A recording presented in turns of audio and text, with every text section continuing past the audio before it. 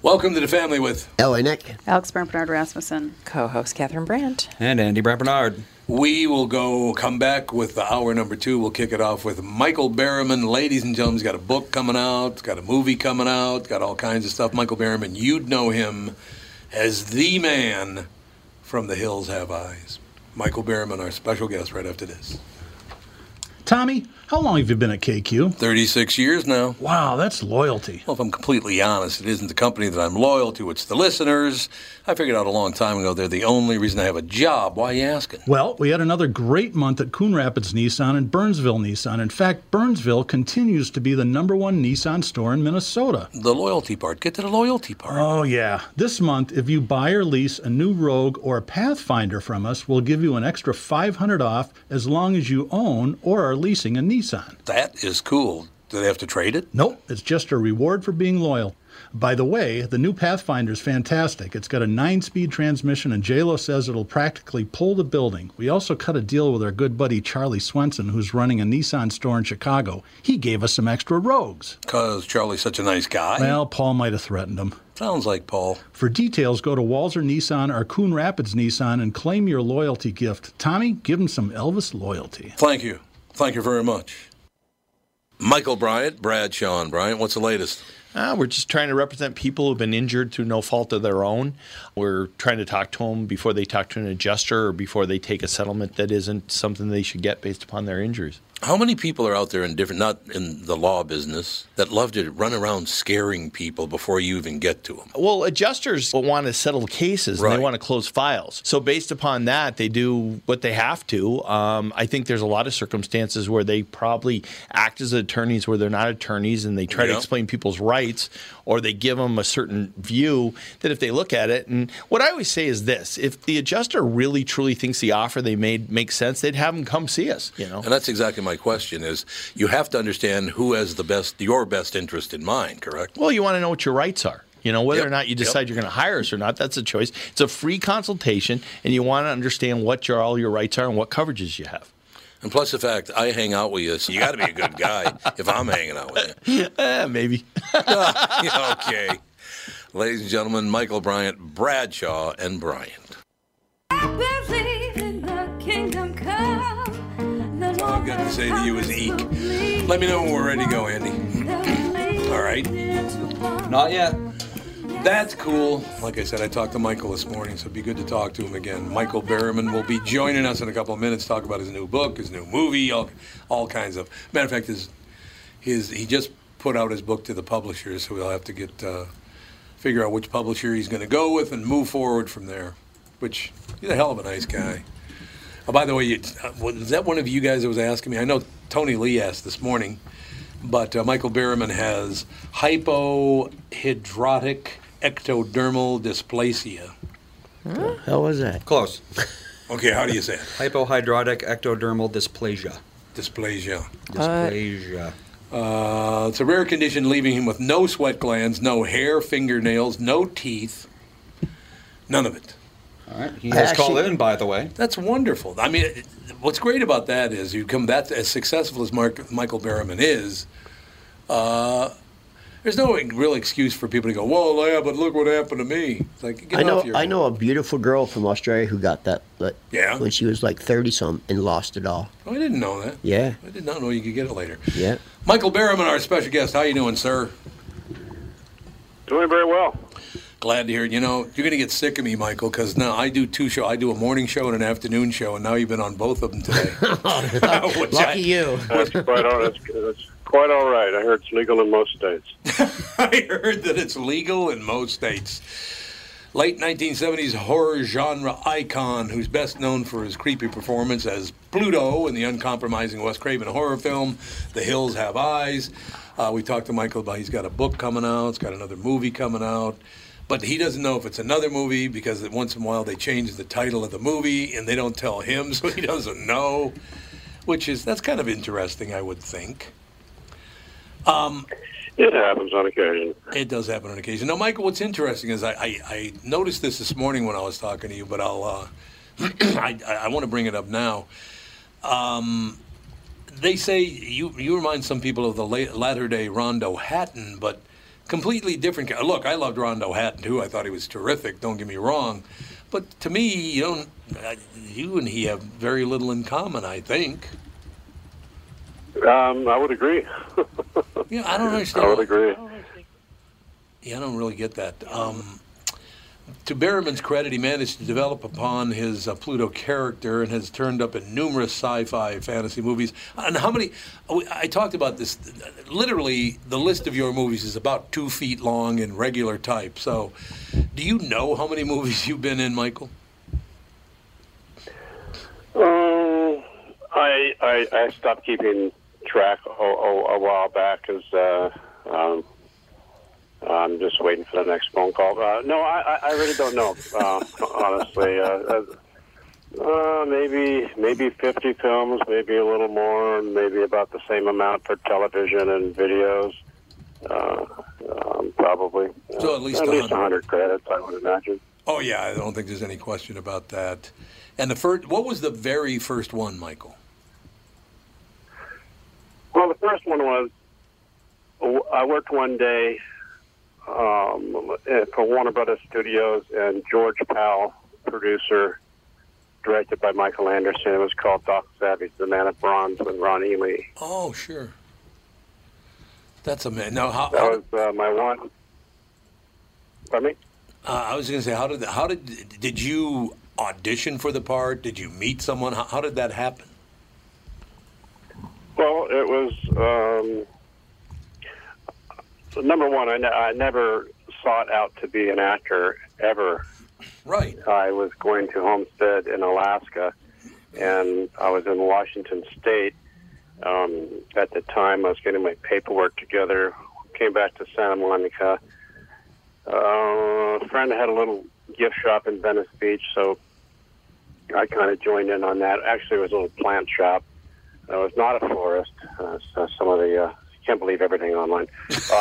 Anyway, it was just a little arty-farty. It was a little cottage that was built in, probably in the 1940s, back when LA was just, Culver City was just farms and people grew flowers, and it was beautiful. So anyway, I left college, didn't have a specific degree or paperwork to get a killer job, and it just was, in the early 70s, figured, well, we'll see what's happening. And, my friend said, hey, I got a little shop, and we sell houseplants, nothing big, nothing major, mostly the little old ladies. And a lot of our other bohemian-type friends on West Washington Boulevard, which is now untouchable because of, the values went up 40 years later. Oh, God. Anyway, the local artists would, say, hey, can I put my artwork, on the wall, on the counter, and, we can get a percentage? Yeah, sure. We didn't make any money. But being in that location put me across the street from a very high-end antique store called the Gallimaufry. And the Gallimaufry was owned by a husband and wife, and the wife was the daughter of George Powell. Oh. So one night they had we used to go over there Friday evenings and, have a glass of wine and chit-chat and whatever. And they said, hey, we're having an invitation-only sale to very wealthy people because we have some stuff in here in our antique store that's, like, priceless, from all over the world, Egypt, this and that. I go, sure. Well, what would you like us to do? He says, well, bring in some of your house plants and your bigger ones, like some of the palms that you have. It would, kind of make our antique store look a little homey.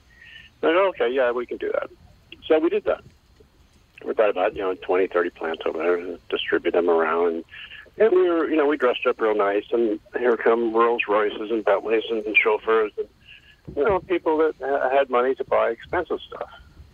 So they had catering. Yeah, it was nice. Some wine, some good conversation, educated people, and that was what we were doing. We were hanging out for a couple hours. Well, during that period of time, a gentleman walked up to me and he said, excuse me, are you an actor? And I said, no, I'm not an actor. And he said, well, you have an interesting face, and I would like to put you in my movie. And I go, yeah, well, what's the punchline? And he handed me a business card that said, George Powell, Warner Brothers Studios. And I said, holy crap. I said, you made War of the Worlds and Journey to the Center of the Earth. And he said, let's call my office. I think you'd fit the part of a coroner in a movie that we're doing that Doc Savage book on. And I go, oh, I read some of those. And he said, yeah, I want to do The Man of Bronze, the first one. And I go, okay. So I called his office, went to Warner Brothers, and in his office he had every book. I think 120 of them are right about that number, all paper, all on the wall. And he was just a big fan of, the guy's a brilliant artist. And so I said, sure, I could, what do you have in mind? He says, well, Doc shows up in Hidalgo and near the coroner. And his father died mysteriously, and you give him the autopsy result, and you're still unsure of what it was. And then Doc takes the samples that I made back to his secret fortress of solitude, and the story continues. I go, oh, sure. So we filmed it at Harold Lloyd's estate, which was very cool. And we did the scene and got done with a day. And it was interesting to see how a movie is made. And I go, wow, that's really cool. I actually got in the Screen Actors Guild, joined the union. After I paid my dues, I had, I think, about $350 in my pocket. And then I didn't have an agent or anything. The producer discovered me. That's what George promised me to always say if anybody asked how I got started. And so that's a shout-out to my buddy. And that's how it started. And I figured, well, that was a pretty quick career. So, I was getting ready to move north, go to Alaska. And then I got a phone call. And I said, hi, who are you? And they said, we're casting for a movie, One Flew Over the Cuckoo's Nest, and you look like you had skull surgery, and we could make you a lobotomy patient, and put scars on your forehead, and you could be in our movie. And we got your photograph from, which I didn't have any headshots, but George had sent a picture to the casting director for Cuckoo's Nest. But the only reason that happened was because George Powell's casting director was the same casting director, Mike Fenton and Gene Feinberg, or the team of the two. So had he not had the same casting directors, it never would have happened to do Cuckoo's Nest on my second day of work. And I worked 127 days on the project, and all of that is described in my memoir. And it's pretty darn interesting. And there was some serendipity that happened. There was some karma that kind of put me in the right place at the right time, but that's all in my book. But so that's how it started. That was my first job. And then after Cuckoo's Nest, I met Wes Craven, and we did The Hills Have Eyes. That was my third job. God, what an amazing story. Now, Michael, I've always wanted to ask you this. I was going to ask you this morning, but we kind of ran out of time this morning. Because of your presence, because you're Michael Berryman and you have this presence, has anybody ever asked you to overact? Because you don't need to overact. That's one thing I've really enjoyed about watching you all these years is you just act like a normal person. You don't ever overact. I mean, you know that, though, don't you? Obviously. I do know that. I don't overact. I learned a lesson early on when we were doing Cuckoo's Nest. It's probably halfway through the shoot, and there were no secrets. 6 days a week filming at the real hospital. We had a wing to ourselves. We're all living in a hotel. People are coming and going, visiting from other places and family members. And when you have, 100 to 150 people all working on the same project for that long period of time, everybody's strengths and weaknesses will become obvious. So it became a big extended family. Mm-hmm. So I learned about overacting, which you don't do. Right. You follow your director's advice, and you should. And I studied cinematography while I was there. I got a book from Milos. I studied camera. I started on my days off. I would be there 10 hours a day just to learn things.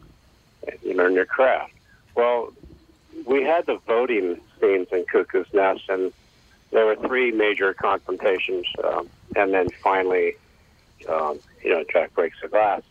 Well, there was a scene when Sid Lassick, who plays Cheswick, it's in the movie. I got to understand, the final cut is the most subdued and controlled version of those takes. Mm-hmm. So Sid started acting way out of character over and over and over and over again. This went on for weeks. And then during when he finally goes, I want my sticky reds. What gives you the damn right? Because they're holding on like cookies and blah, blah. That was it. That was the smallest version. He was so over the top and overacting because he was selfish.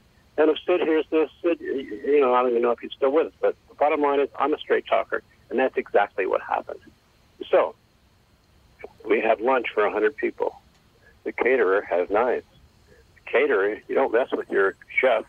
They're busy. They're kicking it. They're really kicking it in a hot kitchen.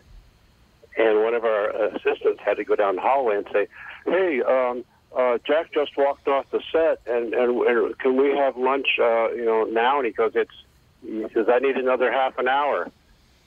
So we had a half an hour of studio time that was dead time. Now, when you're an accountant and you're an investor and you're an executive producer and you're doing your day out of these timesheets and you realize how much it costs you per minute,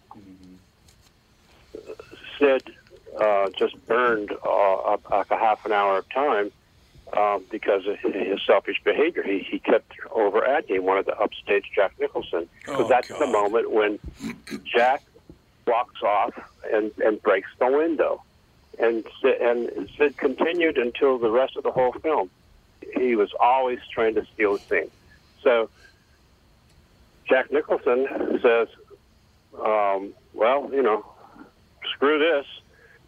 And he walked off the set before, we were supposed to go another half an hour. And he puts his arm around a friend of him that's from Colorado, Ken Kenny. He played Beans Garfield, he always had his hands clasped and his kids had his eyes cast down. That was Kenny. And he's walking out to his motorhome, and before he leaves the room, now you got to understand, we have people from the foreign press, people from the press all over the world every day. And then we're all witnessing this. And Jack, as he's walking away, he goes, "Hey, Kenny, it's just another day, another 10 grand. Looks over his shoulder and says, "Right, Sid?" Oh. And walks off the set. Now you got the executive producer, Michael Douglas, Joel Douglas, Milos Forman, and they're pulling Sidney down the hallway into a room, and you could hear bellowing yells and screaming, and they could have sued him for all that lost time. I mean, he was a little humble pie for a few days after that, and then he kept trying to sneak into stealing scenes. As an example, God. When my character, Ellis, finally gets, he's getting the booze from the enema bag, and he's supposed to, Milos Forman wanted a tight close-up where Ellis becomes a human being. And he has that lovely smile. Right. That's what he wanted. That's what the whole idea of McMurphy and his spirit and blah, blah, blah, and the humanity and all of the three are the arcs that make the story relevant. That was a cherished, wonderful moment. And it was my only close-up. But it was necessary, and that's what was required for the scene, for the movie and the script, and that's what the director wanted. He wanted that wonderful, magical moment where a lobotomy patient arises into, you can see on his face, he's present. Every single time we tried to make that scene, and we didn't have a lot of time to do that scene. We had camera set up, blocking, and let's shoot it in less than 20 minutes. Sid tried to steal every take, every single time, and he did not have lines. So what he was supposed to do was just shut up. A still shot of him giving me the booze, pull it away, and then I have my moment. Well, every single take, he would say, "Oh, Mr. Ellis likes the wine, the booze. Oh, look, he's getting drunk. Oh, you like it? Are you going to get?" I mean, he just kept stealing the scene, and Milos would go, "Cut," and clean me up, do it again over and over. Finally, we had to reload the camera, and Milos is furious. I'm not happy, but I'm a newbie, and I'm going, man, this is an important scene, and he's just ruining it. He's stealing it. He's so full of ego, so selfish. And Joseph Eliot, who played Banzini, I'm tired, that guy. He walked up to Sid, backed him up into a corner, and he just said, look, this is an important scene for the movie. It's the kid's only close-up, and you keep effing it up over and over and over again. If you don't stop it, I'm going to punch you right in the face.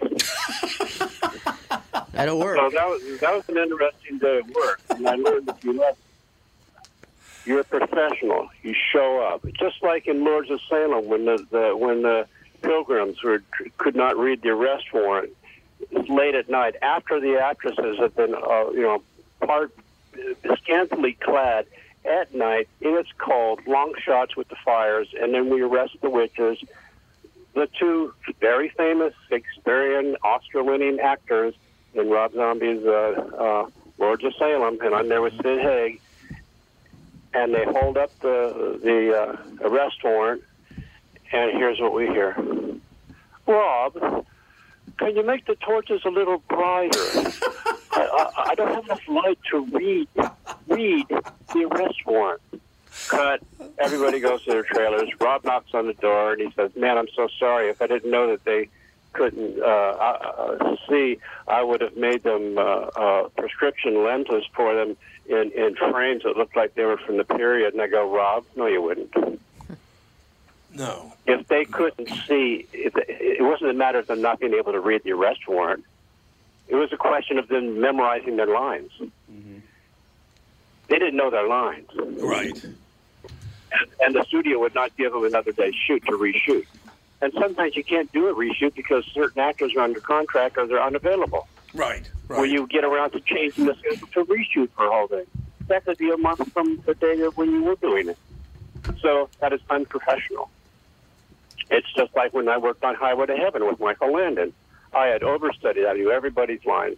And when it came around to me to say a particular line during the, when I'm there with Michael and Victor French and the contract scene, on one particular take, my mind went blank. Michael says, cut. The script lady had the script right in front of my nose. 2 seconds later, she said the preparatory line, and I go, da-da-da-da. And she goes, got it? Yeah. I look at Michael. He goes, got it? I go, yeah. Go. Take two. Nailed it. Good. Moving on. Michael Landon follows me, puts his arm around my shoulder, and he says, don't worry. We all forget our lines occasionally. Now, it sounded like chastisement to me. So I felt embarrassed. I go, I'm sorry, Michael. He says, no. You did fine. And we do all have our mind go, brain fart once in a while. Right. You're doing fine. Right. What I just want to let you know is that you're doing a great job. I only hire the best. I hired you.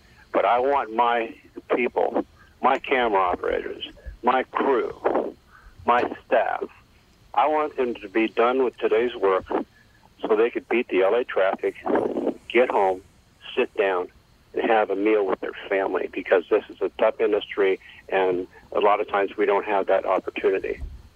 That's the kind of guy Michael Landon was. I heard he was. I never got a chance to talk to him, but I understand he was a terrific guy. Michael, how did you know that you shouldn't overstate your case? I mean, you were not an actor. You hadn't studied acting, or maybe if you had just a bit. How did you know just to be yourself? Well, I had some friends that were actors when I was in grammar school. They were mostly on Disney Channel. We knew the Red Skelton family. We used to go there on occasion. Richard, before he died of leukemia, was in my grammar school class. We would hang out together. Anthony Caruso, whose son, by the way, was an extra, who was my driver just by lottery. Okay, we need a driver. Tonio, go. He happened to be there the day when I did Doc Savage, which was calming. Because, come on. I'm a guy that looks different, never been an actor before. Can't go anywhere when I walk outside without people. I'm not saying people, made fun of me or gawked and stuff. That was high school and grammar school and shit. Right. But the bottom line is, I go, I'm way out of my element. But I do have a minor in art history. I like music. So it was a possibility of having a career, which means you can pay your bills, have a family, have a normal life. The first interview I ever had done was 4 or 5 pages in the L.A. Reader by a very distinguished writer. It was called The Boy Next Door. And at that time, I was literally living in a homemade camper on the back of my 1965 Chevrolet pickup truck with my dog, living in the street while I'm trying to, keep an acting career going, sleeping on people's couches, and it was very difficult. And try to keep a job, and then you go, I got to go on an interview. Okay, you just lost your job. Good luck on the interview. I mean, that's very common. But I had to turn it into something because of my medical problems due to the premature birth and whatnot. Kept me from pursuing other areas where I had been excelling, like in restaurant business. I could have been a chef. A lot of could have, should have, but sometimes life won't let you. So, I've always been sort of resilient in a certain manner. Doesn't mean everything is hunky-dory every day, but you do what's in front of you. So how did I know not to overact? I had some really good advice, and one of them was from Milos Forman. He said, he stood me in front of a Panavision camera, and he said, I asked him, I asked him the very question that you asked me, and here's what he said. He handed me a book on cinematography, number 1. He stands me in front of the camera. Here's what he tells me. He takes a puff off his pipe, and he says, I want you to have a love affair with the glass. The glass is the lens. Mm-hmm. But when people put marks on the floor and they take a measuring tape and you grab it and you put it up to your eyeball to where your eyes are, and they mark down those different focus points, you need to pay attention to that. You're not a famous actor. Even if you are, you shouldn't be going, capture me, I'm going to do whatever I want to do. That's BS. That's not a professional. Right. That is not a professional. Right. At all. So as far as, I remember the Bruce Lee movie, which I shared a quote with Brandon when we did The Crow. When Bruce Lee is talking about it's Lau's time, the kid, he's going to go to the Hans tournament, but it's time for the boy to have his karate lesson. And, he says, kick me. And the kid throws him a kick, and he goes, again. He goes, not with anger. Emotional content. It's like pointing your finger to the stars. Do not focus on your finger, or you will miss out on all of that celestial glory. And he says, again, and the kid goes, he slaps him on the head. No, don't think, just do. So I picked up on something a long time ago, which was, and I tell every actor, especially ones that are starting out, because if you do stage, it's a totally different thing than camera. Totally different.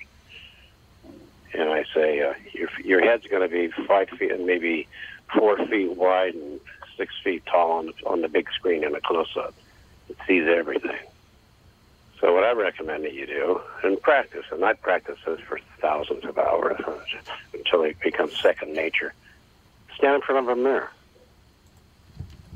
Look at your face. Don't look at every detail in your face, but just see a face.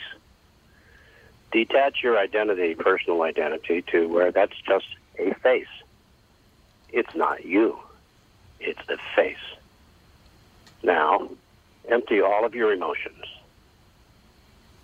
Now, think of something. What is the emotional impact of that something? Don't move any muscles. Just think about the emotional impact of what it is you're thinking about. It will read in the mirror on your face. Really? That's acting. That is acting. Michael, you are one hell of an actor. I love the fact that I get to talk to you twice in one day, man. It's a great thrill for me. I'm a huge fan. Michael, you got to come. Now, you promised me this morning on the morning show that you'd come, when your book comes out, you'd come back on tour. Oh, absolutely. I had that conversation with my manager about an hour ago, and then she said, "Oh, by the way, this guy's going to call you back." And I said, "Okay." Okay, whatever. All right. It'll make him happy. It made me happy. Michael, thank you so much for your time. And thanks for your great work in the movie, sir. Have a good day. Thank you for the fine compliments. Go out and make a difference. I work a lot with some of my, not hobbies, but interests are safe houses for mothers and children, yep.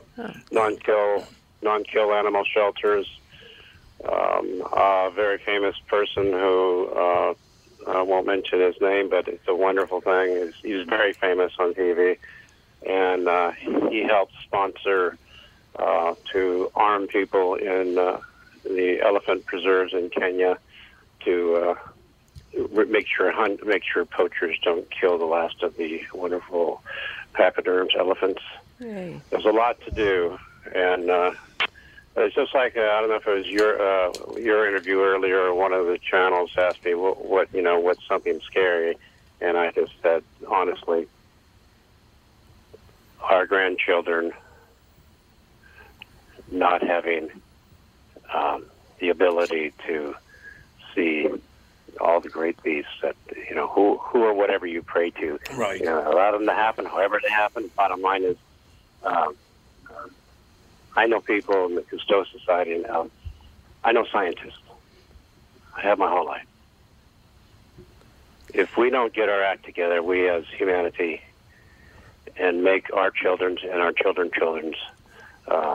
world safer, cleaner, it's going to be dead. Well, hopefully we're just... So people say, why do you watch scary movies? I watch scary movies. In fact, I can survive that. But then I feel like maybe I can watch the news, which is scarier. Yeah. Mm-hmm. And maybe we can make a difference if we work together. The oceans are in peril, but there are people that have ideas on how to make a difference. The problem is greed. We were just talking about, Mike, honest to God, and the lust for power. What you're saying right now, we were talking about during our break about 25 minutes ago. It's all about the money. It's about greed, and it's disgusting, Michael. I agree with you 100%. Well, here's a good thing here next time you meet one of those people, because trust me, there are billionaires that are doing great work. But when you meet one that's arrogant and gives you that, what are you going to do, you little tree-hugging hippie?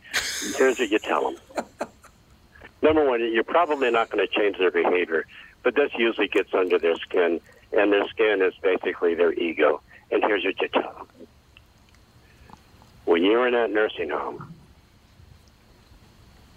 and your kids don't visit you, and it's time for that change of some of your youth implements that are attached to you, you might want to be nice to that nurse or that caregiver that's getting paid way less than what they deserve. Because how you go out is based upon how you got in. Have good luck. Have a nice day. Gotta go. Bye. Yeah. Michael, come to town. You got to come into town. That's all there is to it. On your book tour. Yeah. I recommend if I like a Ma and Pa diner, and if I'm going to have a adult beverage, I like it to be a nice 4-6% IPA that's from a local brewery, because I don't support the conglomerates. I shop local to Ma and Pa's. Works for me. Michael, I don't want to see them be a greeter at Walmart. That's why. We'll talk to you soon, Michael. Thank you again for your time, sir. Thank you much. Have a great day. Stay above ground. We'll do it. Michael Berryman, ladies and gentlemen. We'll be right back. A couple of minutes. Tom here for Shift Real Estate. Last year, about this time when we were making plans for Key West, I met the folks from Shift Real Estate. And when I heard the Shift story, it made sense to me. It made sense to my kids, and it makes sense to pretty much everybody that's heard about them. Shift Real Estate saves home sellers thousands of dollars on real estate fees. How do they do it? Shift lists for a flat fee of $5,000. You work with a full-time salaried agent. They take professional photos and videos of your home, list it on the MLS, and market your home online, all for a $5,000 flat fee. Call Shift Real Estate and tell them about your home. Tell them that you heard me talking about it, and they will tell you how you can save $10,000 or more when you list with Shift. It's the common sense way to sell your home. Visit shift2sell.com. That's shift, the number 2, sell.com. Because life is expensive enough. Hey, it's Tom, and thanks to Profile, I've lost over 100 pounds. Yeah, that's right, over 100 pounds. I've been talking about Profile, and I'm telling you, I feel fantastic. Profile helped me, and they can help you too. So now that I've lost that weight, it's time to maintain and keep the weight off. You've heard me talk about Danette, who helped me lose the weight. She's now guiding me to maintain keeping the weight off. She's been incredible, and I can't thank her enough. She is great. You should really reach out today. Profile will set you up with a free, no-obligation consultation. No reason to wait any longer. Like I said, it's an absolutely free consultation. Check them out at profileplan.com/Twin Cities. And if you use the promo code Tom Barnard, you will save $100 on your Profile membership. Reach out today. You'll be glad you did. Check out profileplan.com/Twin Cities. That's profileplan.com/Twin Cities. Profileplan.com/Twin Cities.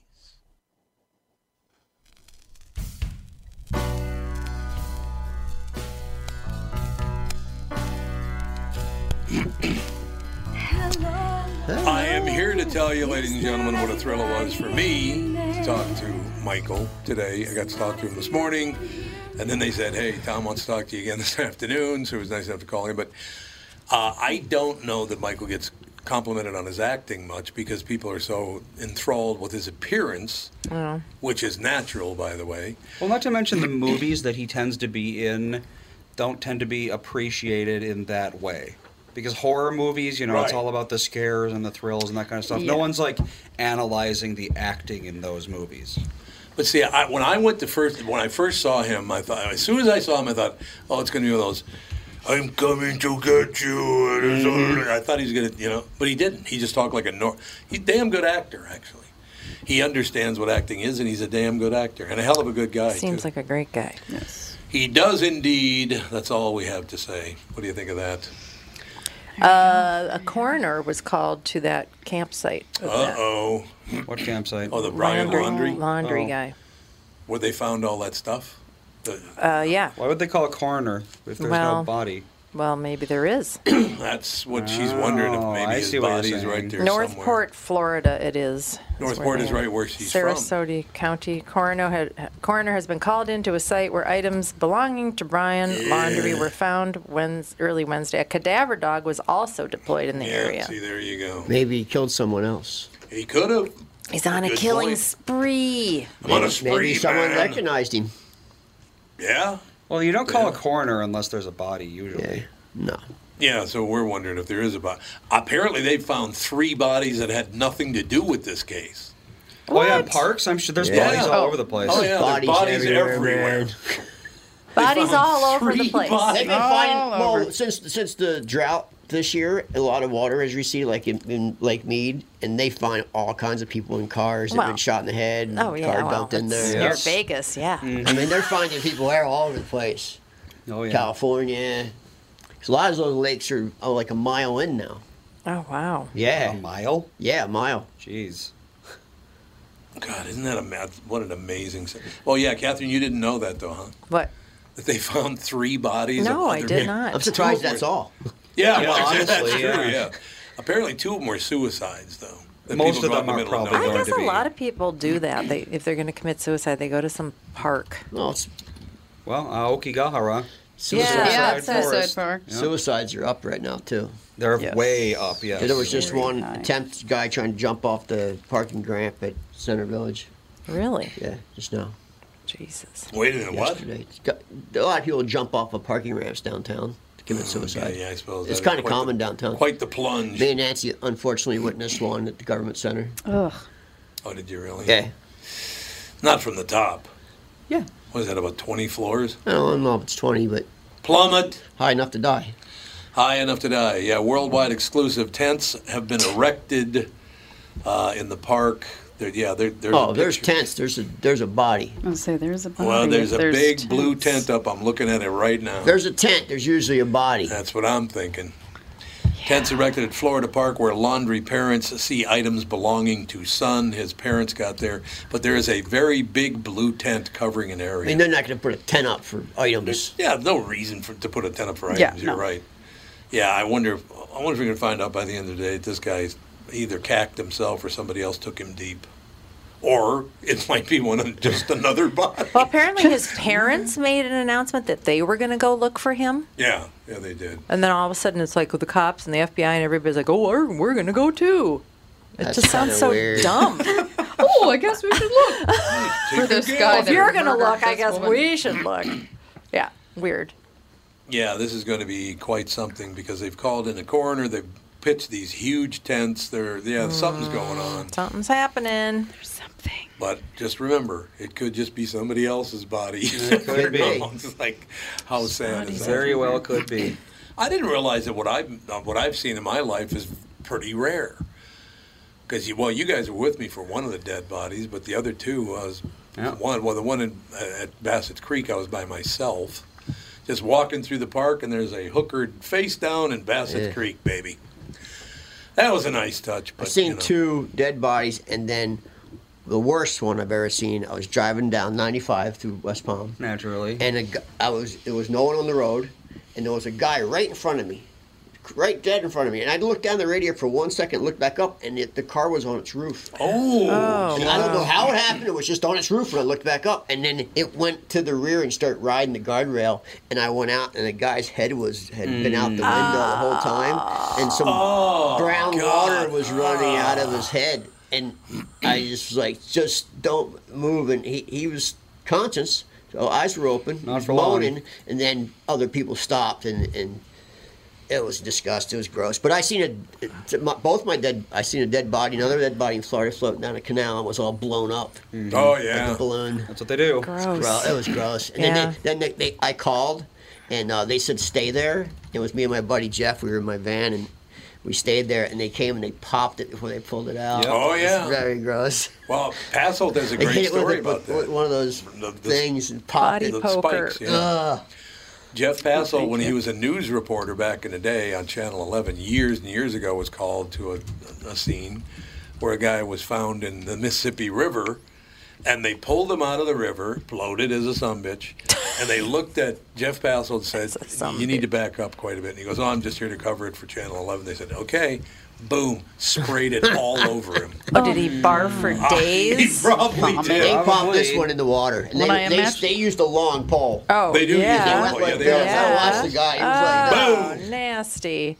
I saw a load of dead bodies on Highway 24 going through Tennessee.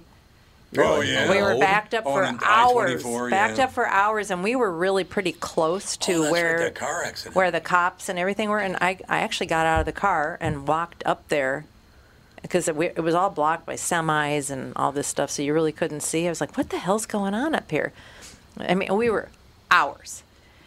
Walked up there, there's like bodies all over the place. See, car accident bodies are a bad thing to see. Cause it was horrible. Smashed up pretty bad. Well, blood and They had them covered up with blankets, but still, it was like they wouldn't be covering these people up with blankets if they weren't dead. And I don't hear any sirens coming, so... Car wrecks and airplane crashes, you don't want to see those bodies. No, the only body I've ever seen is a older man in a Walgreens parking lot.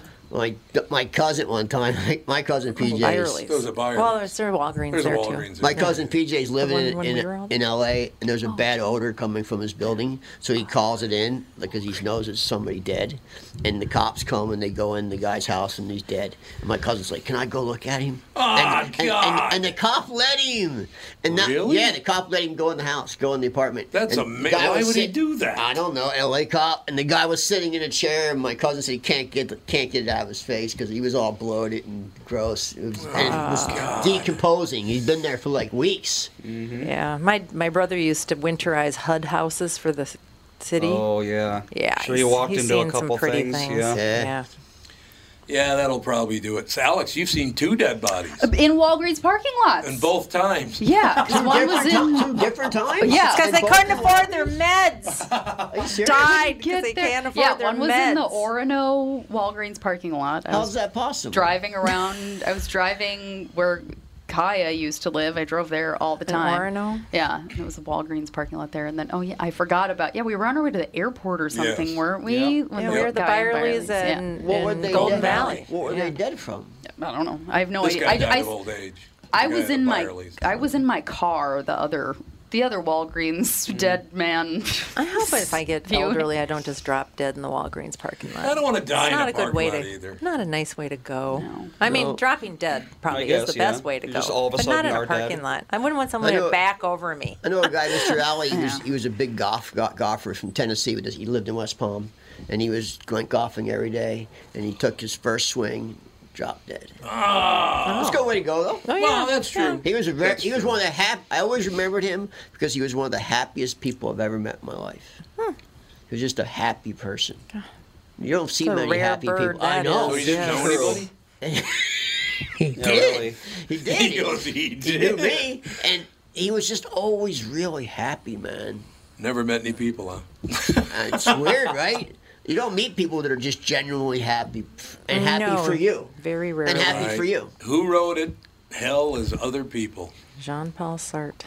But no one's ever happy for other people anymore. No. Oh, God, I no. am. And they want, if you're happy, they want to make you less always. happy. I'm happy for people when something good happens to them. Me too. I am. I'm genuinely happy for them. Why not? That's the way life should be. I want to see people be successful and have great lives. And have nice things happen to them. Yes. And I read this thing the other day. It was this guy. He said, anytime I hear about somebody doing something that isn't my cup of tea, so it's like you wouldn't necessarily be like, yeah, great plan.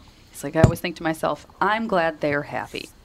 Really? Yeah. I'm like, that is nice. That's what I'm Because I feel always like a lot of the telling time it's like, why would they do that? That doesn't make any sense. And blah, blah, blah. I mean, everybody does it. I do that all the time. That guy stuck in my head because I know a lot of people. I've met a lot of people in my life. And he's the only one. That's that I can say was genuinely a happy man. I know. I say that kind of stuff all the time when people are all judgmental about somebody being religious or some political affiliation that they don't like. It's like, hey, you know what? If it makes them happy, let them be happy. If that's what gets them through the day, what is it? Why is it your problem? But why is that your problem? Here's what I don't understand. Why can't people be happy for somebody who's done well? They cannot in this state. Not in this state. In this state particularly, they can't. California, they do. People are happy for you. Yeah, because that's all anybody wants to do in California. But not here, man. If you make it here, they hate you. They like to knock people down a few pegs. Yeah, we gotta knock him down a peg even or other two. people that have made it. Yes. Oh, absolutely. You didn't deserve to make it. I did, but you did. I know. It's like, what? It's got to be sort of a jealousy thing. Oh, no doubt. The only people I can say that aren't like that in Minnesota are the music people. I had more people in the music community embrace me in this state than anywhere else I've ever lived. Well, that's good. Like everyone from Prince's band and all those people, that Rob whole Easy. group, Peterson family, they all been just sweethearts. That's a nice family. I remember when I was in the horse so world. much talent in that family, Oh, man. yeah. Oh, yeah. When I was in the horse world, the cross-country people were all like helpful to each other and nice to each other. Where in other realms, where it's like a lot of pettiness. Hunter and jumper people are like some of the worst humans alive. They are. Yeah. There's some weird horse people. I'm sorry. Yeah, there are. They're just and know-it-alls, man. Yep. They all have they know everything about a horse. Well, and hunter jumpers is like the fancy horse people, so they're the wealthiest like, of the wealthy are into they're that sport. rich and snobby and better than you. And I have to say, I have the best boarders in the world. There you go. I never see them. There you go. All right, I'll close with a Ricky Peterson story. Do you ever hear my Ricky Peterson story? His first time he appeared in Japan? God, what a great story. Because he and I did it. Well, I did his song. He wrote a song called King of the World, and I did the voice for it. Catherine has it on her car, which I never knew that she kept it, but it was released. But in any case, Ricky comes in the studio. He goes, "Tom, I'm so embarrassed." I said, "What's the problem?" He goes, "Well, I just got back from Japan and I made a huge mistake." He said, "I didn't mean to do it. I just wasn't thinking. I was in Japan. I was on the radio being interviewed, just having a great time." And the guy says to me live on national Japanese radio, "So, are you having a good time? How do you find Japan?" and it was cold, and I said, without thinking, there's a little bit of a nip in the air. Like, whoops! Yeah, let's not go with Lost nip, in shall we? translation. Well, Nippon is Yeah. not a. That's not an insult. No. All right, that's everything. Thank you again to Michael Berryman. I think the world of Michael Berryman. What a hell of a talented guy. Once again, here's a guy born with all these afflictions. I mean, he's got no fingernails, he's got no teeth, he's got no toenails, he's got none of this stuff. And did he sit and whine about the horrible breaks he got? No, he turned it into something. Not a victim. He's not a victim. That's exactly right. I've always admired that man. Talk to you tomorrow with the family.